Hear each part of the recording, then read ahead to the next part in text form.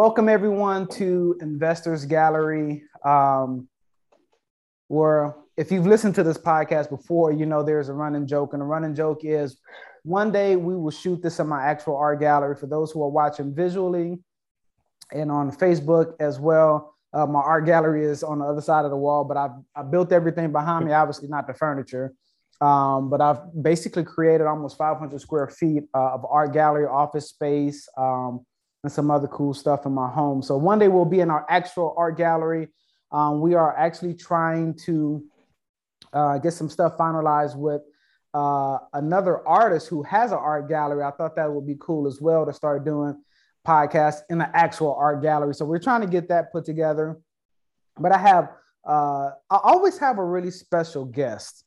But tonight I have an even more special guest, and you'll see why he's just a little bit more special than the rest of us. Sir, introduce yourself and give us your background, your bio, and let us know how you got into this. Yeah, for sure. It's a pleasure to be here, Presley. I appreciate your time and your allowing me to come on and talk in front of your audience. My name is Jeffrey Donis. I work with my two brothers. We got into real estate a few years ago to the single family space. We started doing wholesaling, some creative financing, and then we did a fix and flip as well. And initially, I'm relatively young compared to a lot of people in this space. The reason I got into real estate in the first place was to retire my single mother, and that's still the goal. Fast forward, after we got into single family, we ended up jumping into commercial real estate pretty early on. So now we've been a co-sponsor on a little over 1,000 units. And we have our first deal under contract that we sourced ourselves as well. So things are ramping up pretty quickly. Really, the purpose for us and what we focus on is 100 plus unit multifamily property here in North Carolina, which is where I live, as well as Atlanta, Georgia, and then Jacksonville, Florida. So it's a pleasure to be here and more than happy to answer any questions and to bring value to your audience. My first question, how many podcasts have you been on? Because you've been floating around the interwebs for a while.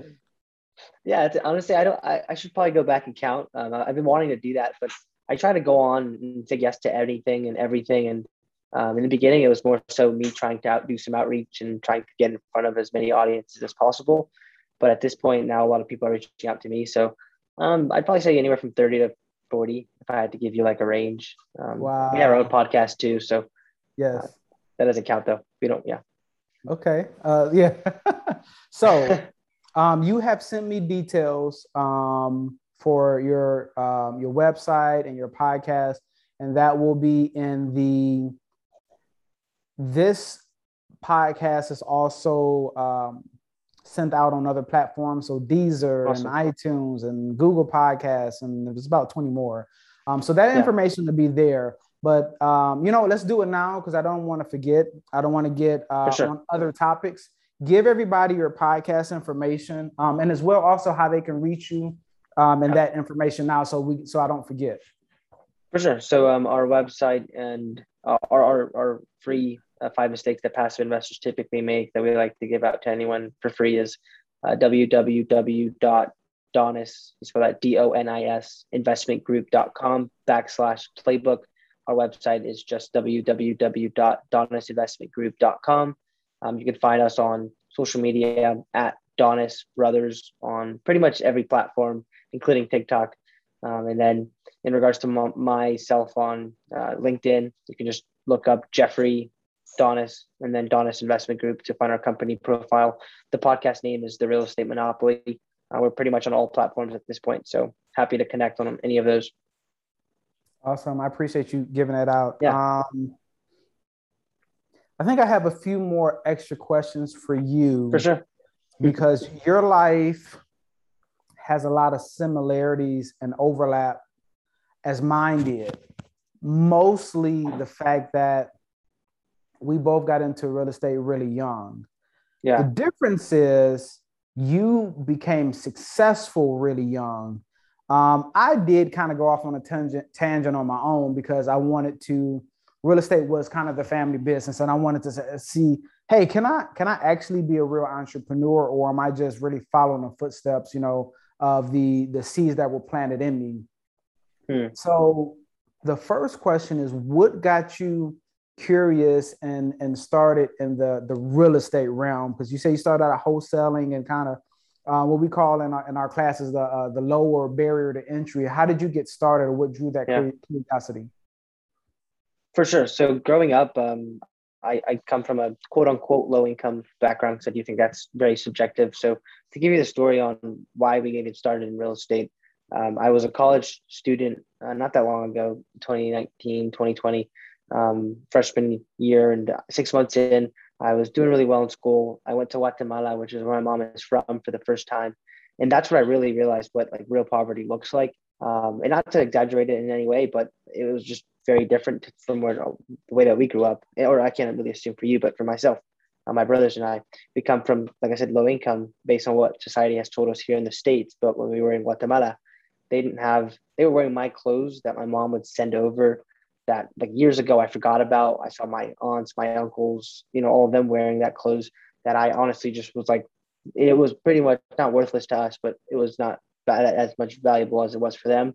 There was not as much clean water. There was no AC, no heat, small things like that that I take for granted that I did have here in the States, they didn't have. So that really immediately showed me that I had an opportunity here in the United States. And my brother always liked to say that it was like we won the American lottery of being born here. We had opportunities and the chance to build whatever we wanted. So when we came back, we had already started listening to podcasts before we left, but we were in that paralysis analysis phase. So when we came back, we were like, okay, at this point now, everything that we said in the past was just a limiting belief and an excuse to not take action. So now we're not going to waste any more time. Our goal was to retire our mother and as well as help our family in Guatemala. So as soon as we got back, started cold calling. And all throughout this process, and I still do this every single day, it's a daily habit that we've built, is we're always educating ourselves. So just reading these books behind me, I don't know if your audience can see this, but we have Think and Grow Rich, Rich Dad Poor Dad were the first two books we read. And that immediately taught my brain that like anything that I can think, I can accomplish.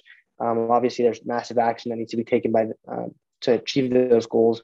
And then I kind of learned about real estate through Rich Dad Poor Dad, heard about Bigger Pockets, kept listening to this podcast through YouTube. It was like really YouTube University. And that's what started pulling me slowly away from school, because I was going the traditional route of going to corporate America. I'm trying to get a 9-to-5 job and maybe make 60 grand when I graduated, if I was lucky. And as soon as we started taking action in wholesaling, we eventually landed on our first deal. And that was the summer. And we closed on our first deal after my freshman year of college, right before I was supposed to apply again for college the second year. And I told myself, if I make any money this summer, I'm not going back, because I love what I'm doing. I'm learning a lot. That's what I hit happened the to two. me. Yeah, and That's amazing. I told myself, if I make money, I'm not going back. My mom was really upset because, as I'm not sure if your family is from here, but as an immigrant mother, that's her dream, was for her kid to go to Right. school. And it was hard for me to like walk away from that, but it excited me. I was scared, but uncomfortable. And I just kept I kind of looked up to people that I was learning from in regards to the books I was reading and the podcasts I was listening to. And I just kept hearing, becoming an entrepreneur, if that's something that like you need to do, you don't have to go to school for that. So that's what attracted me to it. I loved that. No one was telling me I should, like, a lot of the people in my circles were telling me probably not the right decision. But then Dale Carnegie said this quote, and I honestly still live by it. He said, don't take advice from someone you wouldn't trade places with. And it's not to the extent of like my mother can give me advice on how to be a parent, because I think she's an amazing mother. In regards to starting a business, my mother unfortunately never did that. So it's hard for me to take her advice on that. But all other things I definitely will, right? So that's when I kind of was starting to realize, okay, well, perhaps I shouldn't listen to this person because they never started a business. And maybe I should ask other people. So that's when I eventually started joining different mastermind groups. And I'll stop here, but that's kind of what got us on that track of starting to go and take the non-traditional path and start to seek out different types of education and mentors outside of the traditional schooling system. Yeah. Wow. That's amazing. Yeah. Your life mirrors mine even more than I thought. So, and I don't think this is anywhere public. So, everyone will be hearing most of this for the first time. I went to an aeronautical high school. So the rough part, even though my family was very blessed. My grandmother was the first African-American for Chrysler as an engineer. So my grandparents did pretty well. My grandfather work for the post office, which back then, it's still a good job to have, I guess. But back then it was a really big deal to work for the post office. It was a government job. But by the time I came, things got a little bit rougher, a little bit harder. So we were probably very, very low middle class, or I don't know what they call the high end of being poor, but we were kind of in that range. Yeah. Very mixed bag. So like, I remember having rough Christmases and Thanksgiving, but we also had a RV and a boat. It was very weird. But to comment on your college experience, I told myself I wanted to go. So I got my pilot's license the first time when I was in high school. And I told myself I wanted to be an aeronautical engineer. Yeah. You got to have good grades for that. And I never applied myself in school. Actually, nobody ever told me that I was smart until I graduated. And then I realized I have a lot of more intelligence than I thought. So long story short, I went to college and I met a gentleman and we started making money. My path was still to go get a degree in aeronautical engineering. And I told myself, man, if I start making money, because I still wanted to do real estate, but I wanted to be, I don't want to say actually successful, but I wanted to make good money at it. Mm-hmm. And I came back home and we started making money. The problem for me was I was meeting investors at the age of 17, 18. I graduated high school aged early. And they were making 60 grand a month. They were, a lot of them were brokering mortgage notes or some kind of big deals. I remember I met some guy who brokered a helicopter deal and it was like he got paid, it's like $50,000 off that one deal. I'm a college student. I'm like, you got $50,000 from one deal? And you guys want me to go to school to learn how to make, $80,000 in a year? No, I already had the entrepreneur bug. So that's really amazing to hear. I'm curious because a lot of people struggle with this. So no person will really tell you this until they're really comfortable, but nobody really knows what they're really doing and have 100% confidence in it. We find stuff that we're good at, like real estate, and we kind of have a passion for real estate. If there were people who really knew what they were doing, in all sense of the word or the phrase, they will not make mistakes. If you're driving down the street in the car, you know what you're doing. You don't hit the curb. And as investors and syndicators, every now and then we hit the curb because we know, these tricks, we know these numbers and stuff, but we don't really have it figured out because we're human. My question to you is, how did you know real estate? Because we all go to real estate or maybe stock trading or maybe some kind of entrepreneur thing. How did you pick real estate? Yeah, great question. Honestly, it was just YouTube. So that's my brother, like my older brother. So I have two brothers. I have a twin brother and my older brother. And my older brother was watching YouTube one day and it was The Breakfast Club.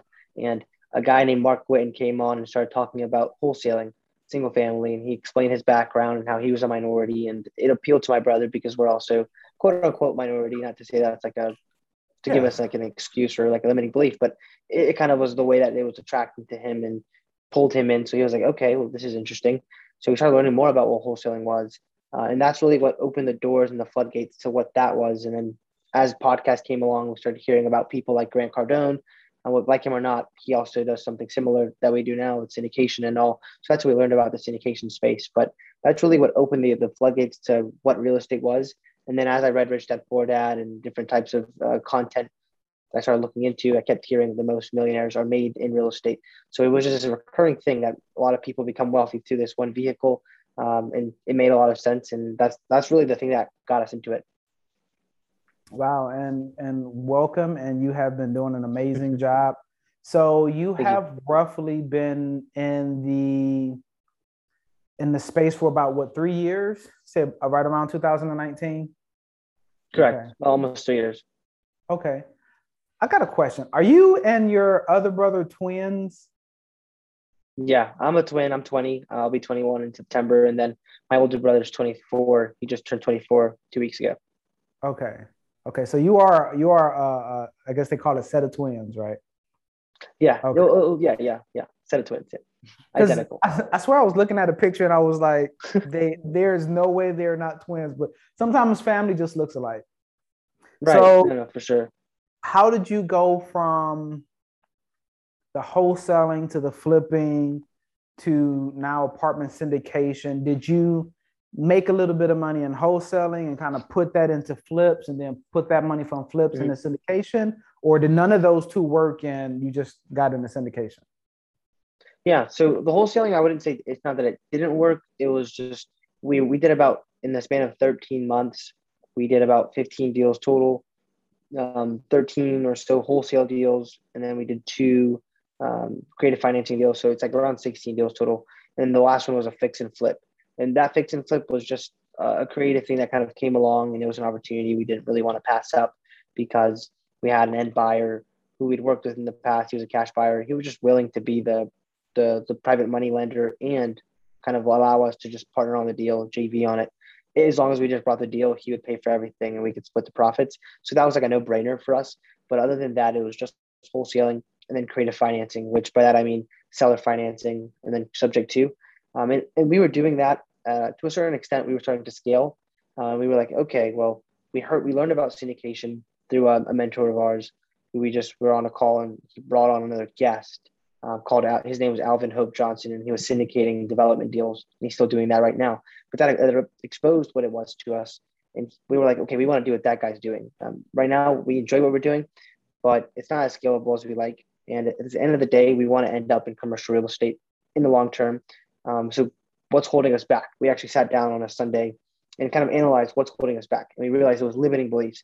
Now, it's very easy for me to say that looking back, but it was at that point we didn't have a lot of money. We did have some profit, so we walked away from the wholesaling with a certain amount of money in the bank.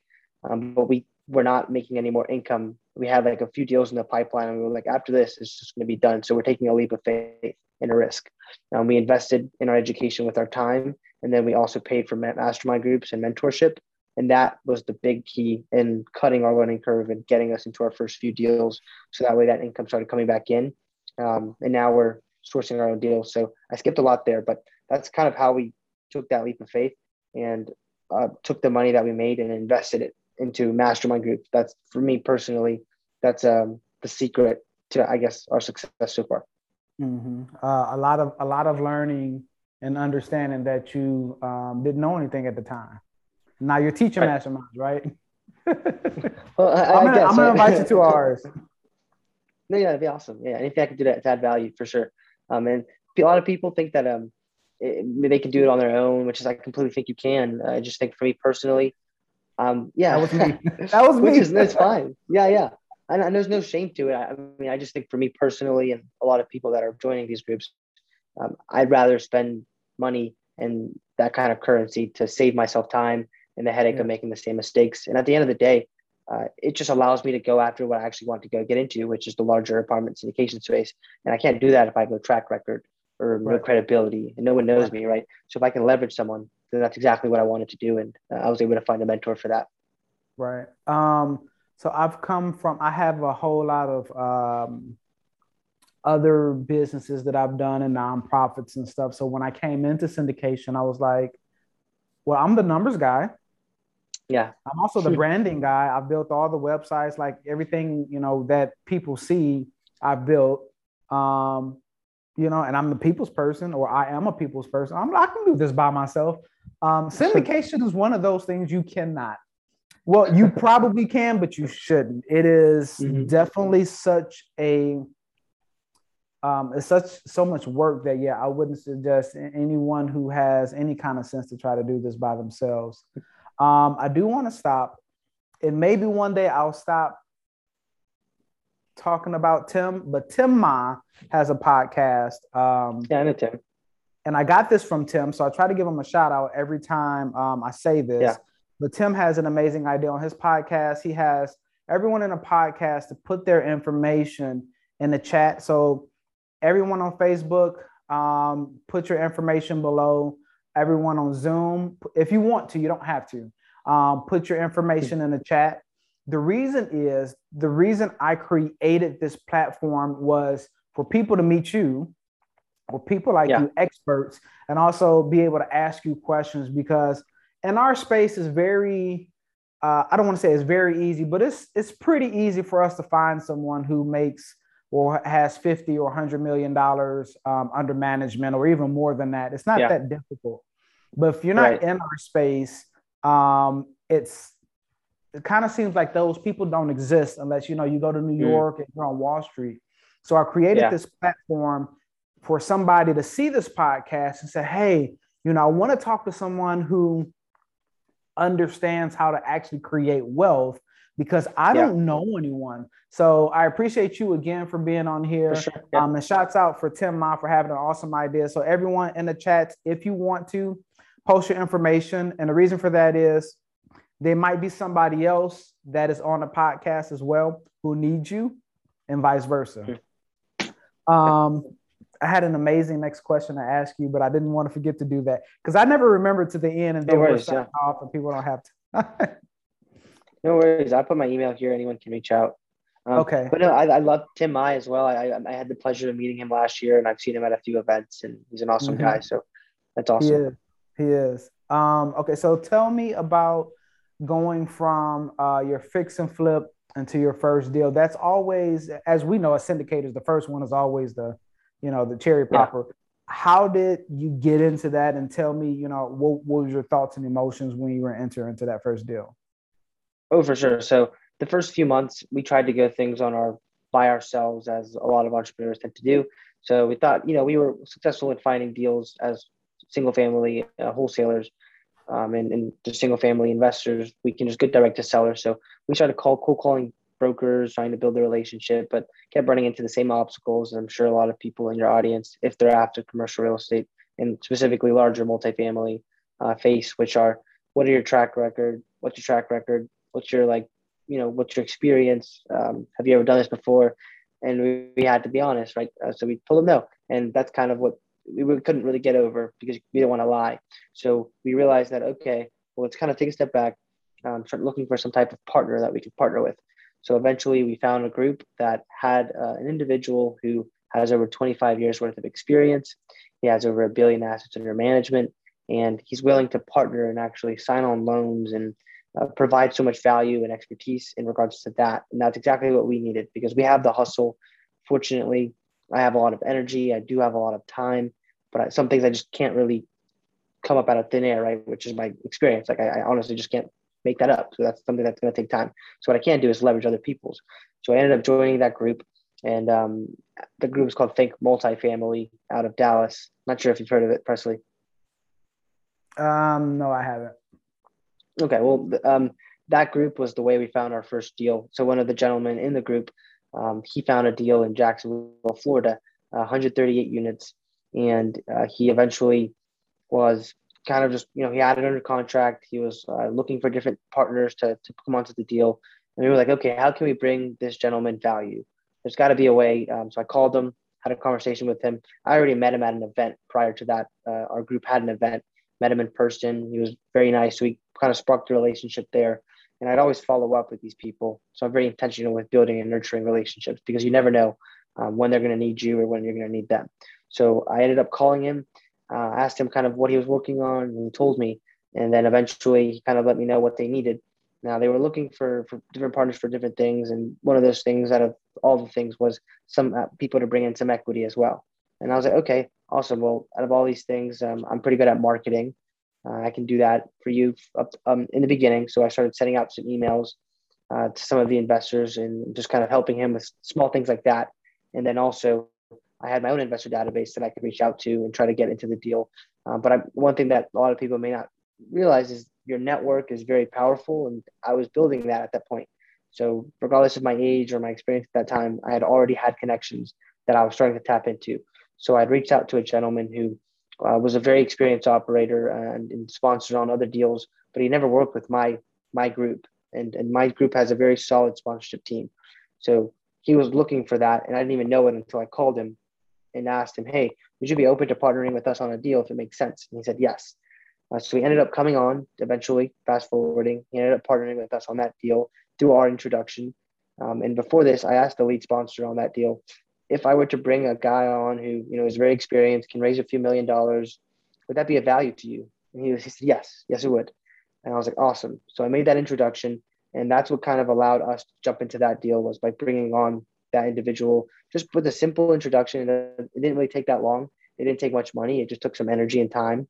Brought him on. And then eventually we're doing, investor relations. We're on the asset management calls. We're visiting the property a few times a year. And as you can imagine, that's how we're able to like learn so much so fast, is by actually doing it, getting your hands on something tangible. And you're now like on the GP team. First one's done. It was very scary, honestly, like going and having my own investor webinar call and walking this deal as if like with all these people that have done it multiple times. It's something that's surreal, but you kind of just start to do it so often that it becomes natural. And at the end of the day, one thing that I love to always say is I spend so much time with people that are doing the thing that I used to want to do, and now I'm doing it myself. But back then, you do it so often, you start to rub shoulders with people like that.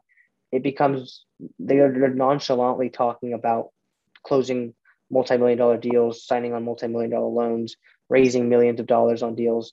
And, you're just sitting there kind of listening. And on the outside looking in, it does seem a little intimidating, but over time, it just becomes like normal. And that's the thing that I think a lot of people, it's a mindset shift that happens, where you just start to hanging out with different people that have different kinds of conversations and are doing different kinds of things, and things that seem so big back then aren't really that big now. And I think it all comes down to the people that you're surrounding yourself with. So that's how that first deal happened, and how we did it. Wow.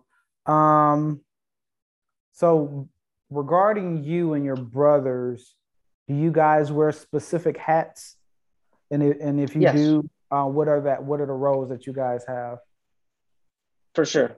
So my brothers and I, we're very similar in a lot of ways, but I would say like all of us are pretty good people like yourself.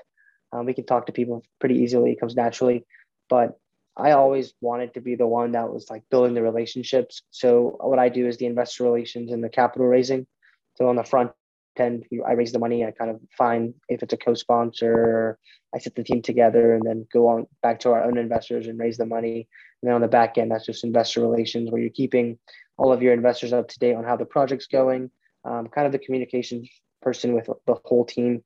My twin brother, what he does is the marketing for our team. So we have a podcast, we have a website, social media content, lead magnets that you have to put together. All of this does take a lot of time. So that's what he focuses on. And then my older brother does the acquisitions, which is sourcing the deals, talking to brokers, underwriting deals, going and touring properties.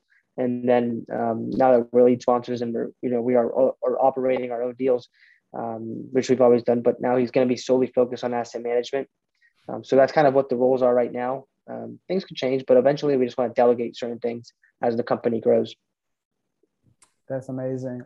What would you like to see next in your endeavor? So, well, tell us where you're at now. So I think you actually kind of already hinted on it. You're at 1,000 units. As a co-sponsor, yes. Okay. Hey, 1,000 units is 1,000 units. Yeah. For sure. You're at 1,000 units as a co-sponsor. What class are they? A class C. Class C. Oh, so high returns. Okay. Heavy lifts. Yeah, it's subjective.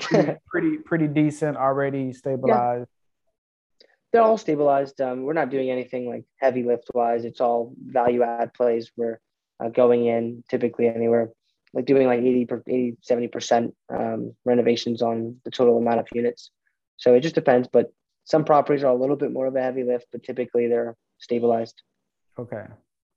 Where would you say that you find the bulk of your investors? So we all have sometimes it's our social media, like for our podcast. Sometimes it's just a direct, going down our contact list. Where would you say you get most of your investors from that actually are active in your deals? For sure. The main ones have come from family and friends and referrals. I would say mainly the friends. Like I said, I grew up in a low income family. So my mom, her friends have never invested with us. So it comes down to like my brother had college roommates who had friends and things like that who referred us to their parents, and then their parents learned about what we were doing and checked us out, and we got on a call, and then eventually they invested and referred us to their friends. So that's slowly how the business has grown in regards to our investor database. But another cool thing that we've been able to do, and as you kind of talked about earlier, was the amount of podcasts that we've been able to get on has really grown our audience and our exposure to the marketplace. So we've just been able to get the marketing piece that my brother's worked on has really helped, because we'll send a lot of traffic to our website and to our lead magnet, and we'll collect email addresses. And as that happens, we nurture them, and eventually they're able to book calls with me. So a lot of people, although a lot of them haven't invested yet, we have their contact information, and we're slowly building relationships with them. That's awesome. What's the goal? As far as 100,000 units, or just enough to get an X amount of money passively? Have you guys set a goal yet? For sure. So, the first goal is to retire my mom, and we want to do that the right way through passive income. So obviously active income, we could do that relatively soon. My mom's pretty frugal, so she doesn't even need that much, right? But in regards to like me wanting to do it correctly, I want to make sure that it's something that's long lasting and doing it the right way financially. So that's the first goal. Then after that, life by design for my brothers and I, where we can pretty much do what we want with our time. And I had a conversation with someone earlier this week about this topic. Really, like, if you ask me what my why was, the first one would be to retire my mom. Obviously, I want to help people too, and I want to build schools and things like that. So that's definitely one of the goals in third world countries, and that's something that is true to my heart. But at the same time, I grew up very competitive. I am very competitive right now too. I love to win and just to conquer. Like, it's something that comes naturally, and I have a lot of fun and fulfillment when I am able to succeed and accomplish the things that I want to accomplish. So that's one of the goals, is just to have fun while I'm doing this and doing what I enjoy. And for now, that's what this is. So long term, looking to build it as big as possible. We do want to grow our portfolio to multiple billions of dollars. Thankfully, and thanks to God, I've gotten into business very early. I'm surrounding myself with amazing people, and I'm forever grateful for the mentors that I have and the mentors that I will have. So I know it's possible. And right now, this is like what I do full time, and my hobbies are pretty much surrounded around my business and me just becoming a better version of myself. That's why I love to read and things like that. So the goal is pretty big. I would say it's like over $10 billion of assets under management. And I like to write down these really, really crazy goals of like having 10 billion assets under management by the time I'm 25, and then 100 billion assets under management by the time I'm 30. And I know that sounds like, how the hell can you do that? Like, it's not even possible. But I like to think, like Grant Cardone says, 10x. And, if I fall short from those numbers, it'd be pretty good, in my opinion. So, yeah. But if you fall at 10 billion, I'm sure you won't be too upset with yourself. I got a new question for you that I'm going to start asking panelists. What is a splurge that you want? So I'm hearing that you're still in the early stages in your mind, and you still have a whole lot that you want to get in and hit it hard. Yeah. But what's a splurge? What's something that you want to quote unquote waste a lot of money on? Is it a car? Is it a watch? Is it a ridiculous house? And what is it? And how much is it? Yeah, I've never got that question, to be honest, on a podcast. I love it. So my brothers and I, we do want to, and there's different things that we want, like the cars and things like that, watches and things like that. We do like nice things. I mean, who doesn't? I'd say like the craziest thing I can tell you is we eventually think that it would make sense for us to buy a plane, but we would have to have a big enough company for that to make sense. So I'd love to buy. My brother knows the exact kind of jet that we want, and I'm not politically. People in your audience may think that's incorrect, but that's just something that we think eventually our time will be worth so much that it just makes sense to fly our employees out and our people that are working with us out to the projects, and as a team they can go without having to go through the airport and things like that. So that's probably the biggest thing, down to like the small granular things. I love watches, and I love like the nice things. But, give me a watch. Like I said, you gotta give me a watch. If you're a watch guy, I'm a watch guy. I'm not a watch guy. I can't say give me a watch. No. I like Rolexes, and I can't Okay. act like I know the exact type. I'm not like to be honest, I grew up very, very frugal. My mom didn't have a lot of money, so I don't know the exact watches. And right now, I only own one watch, so that's why I know that I will buy them once that like passive income starts to come in. You know what I Mhm. mean? That's when I'll be able to spend the money that I guess you can say splurge, but I don't know the Yeah. exact kind of watch yet. I just know I've been looking them up. I'm like, okay, I know what I'm going to get, and I don't know the type. I just know Rolex is what I want.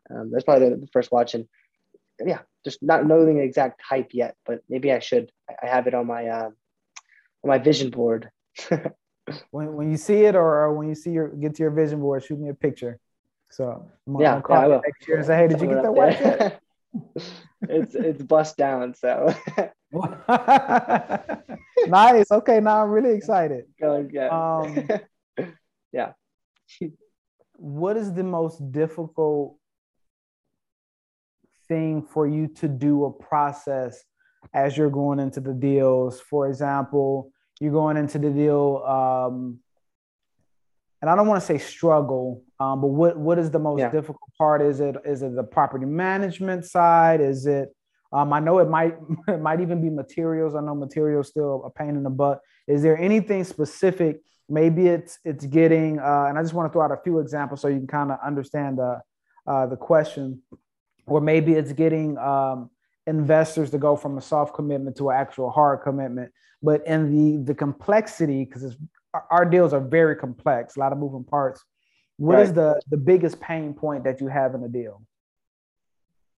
Yeah, I think it depends on like the current environment that we are in regards to the like global situation in the economy. So right now, in regards to the deal we work on or whatever, like right now, if we were to be working on a deal, which we are, uh, raising the capital, sometimes just investors tend to be a little bit more scared when there's the fear of a recession coming, right? So that's something that we definitely are noticing that it's more of a challenge now than it was 6 months ago when real estate was quote unquote hot and the place to be. It wasn't that hard to convince investors to invest, but now it's a little bit more like they're like, okay, maybe I'm just going to wait to see what happens and where things fall into place. So on the front end, I'd say that.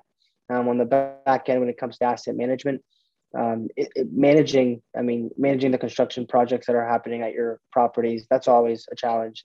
Working and being consistent and staying organized, that's not something that necessarily comes.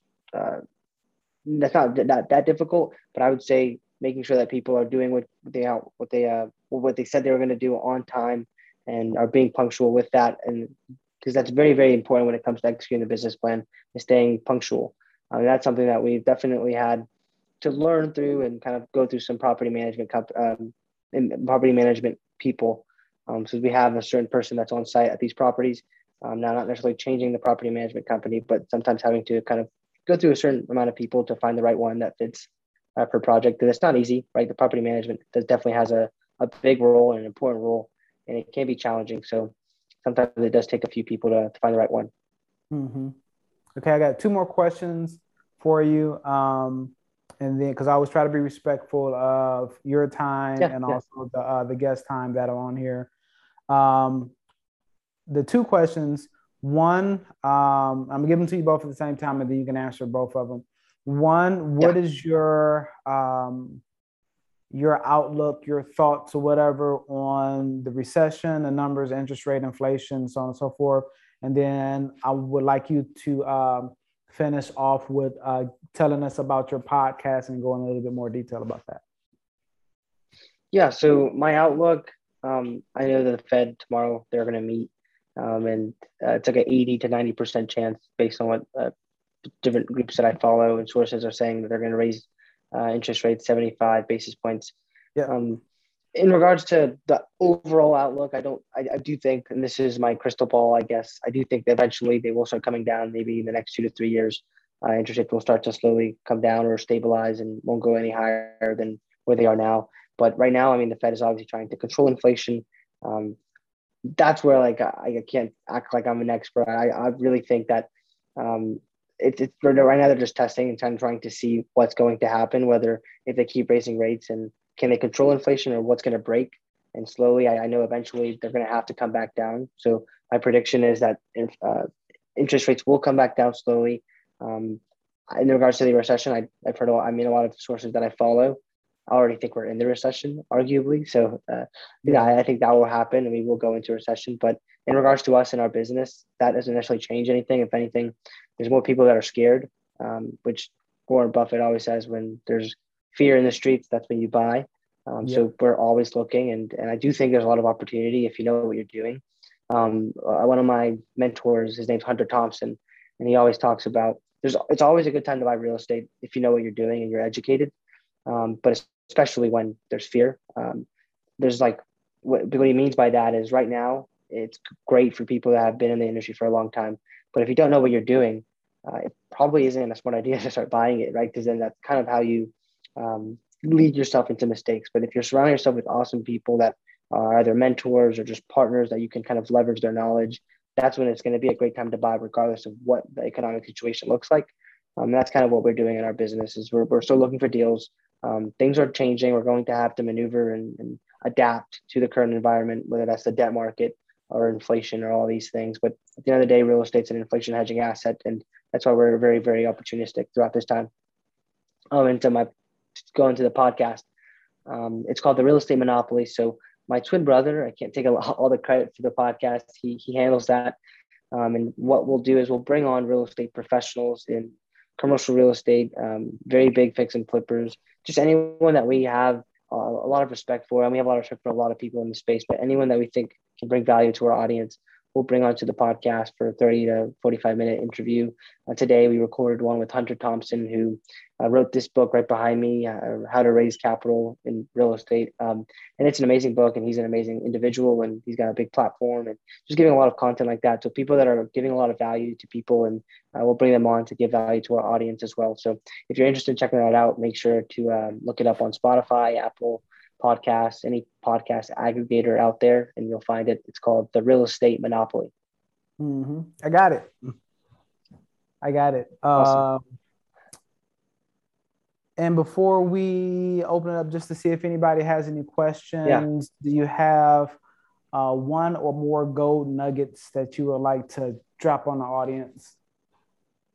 Yeah, I would say the best and most important thing that you can do to take action is to start surrounding yourself with the people that are doing what you want to do. So Dale Carnegie said, the sum of the 5 people that you surround yourself with are going to make up who you are. I'll take that a little step further and say, if you're looking to do something, that whatever it is what you want to do, just hang out with the people that are doing that. And it may sound, it is easier to say it than actually to do it. But if, a 19-year-old can start buying apartments in his 20s, I know that there's a lot of things that you all might not think you can do, but that's a limiting belief. At the end of the day, regardless of where you are, I think a lot of the things that you may not think you can do are very achievable. It's all about the people you're hanging out with, the books you're reading, the content you're consuming, and the massive action that you are or you are not taking. Awesome. I appreciate that. All right. Does anyone have any questions? I will take everyone off of mute real quick.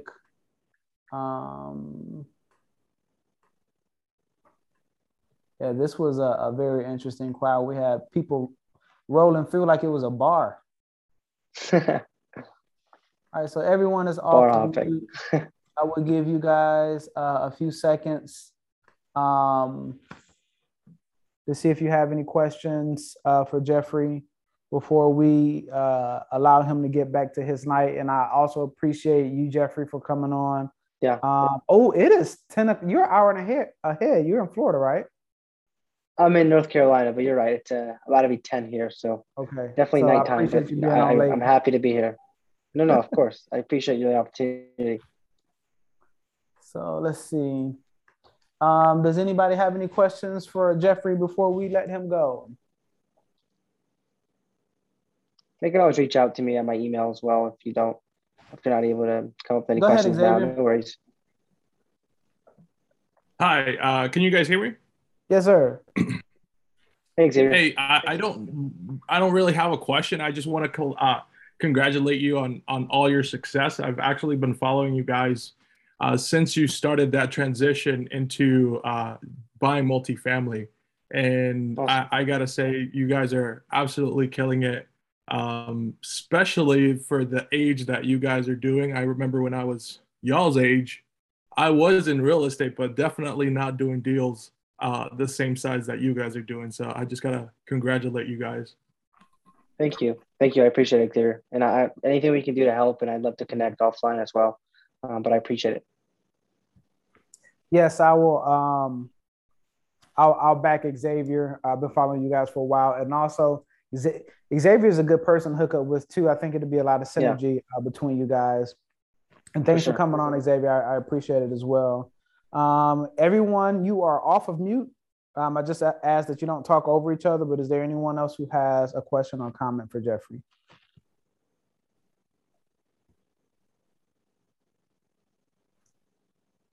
Going once. Let me check Facebook, make sure anybody had anything on there. Oh, I love Facebook. Facebook automatically does closed caption. All right, going once, going twice. All right, Jeffrey, I appreciate you coming on. Oh, go ahead. Go ahead. Yeah, I just wanted to reach out just to say thank you. I mean, we're just for coming on, and thanks for hosting. Yeah. Presley. Thank you for being on. Thanks, Charles. Appreciate you. Yeah, thanks, Charles. I appreciate it. I appreciate you for hosting this, Presley. This is awesome. Yes. So, Jeffrey, your information will be on all of the podcast details. And you have the intro package, so you kind of have an idea of what's going to happen after this. So I appreciate you coming on. Making sure nobody else had a question on Facebook. Yeah, I appreciate you coming on, and good luck, man. I'm ready to see those $1 billion numbers. It is a very, very realistic goal. I mean, because think about it, our industry is almost a $10 to $50 million increment at a time. You know, so if we're buying a building, it's nothing for it to be a 20 or 50 million. Or really, or $75, $80 million if you're getting into the larger property. So you'll get there probably a lot faster than you think. And the amount of energy and motivation that you have, especially, you and your brothers and the people that you're surrounding yourself with. Yeah, I think you're going to get there a lot faster than you think. I just ask whatever car you buy, I want to be the third or the fourth person to be able to ride in it. Oh, man, I want to drive your car. It seems like you have a nice car. Oh, have you seen my baby? I haven't. I should have asked. What do you have? I have a CLS AMG. So it's a nice starter car. It's not a Ferrari or anything, but it's a nice starter car. I look good at McDonald's. No, it's coming. The Ferrari's coming, right? It's coming. All right, man. I will let you go. I appreciate you being on. You are welcome to come on anytime. Just let me know, and I'll bring you on as a guest. And I thank you for coming on because it's Eastern time on your end. So thank you for coming on. Thank you everybody who is listening and watching. And I will see everybody next Tuesday. Sounds good. Have a great night, Presley, and everyone else. Thank you so much. Yes, sir. See you later.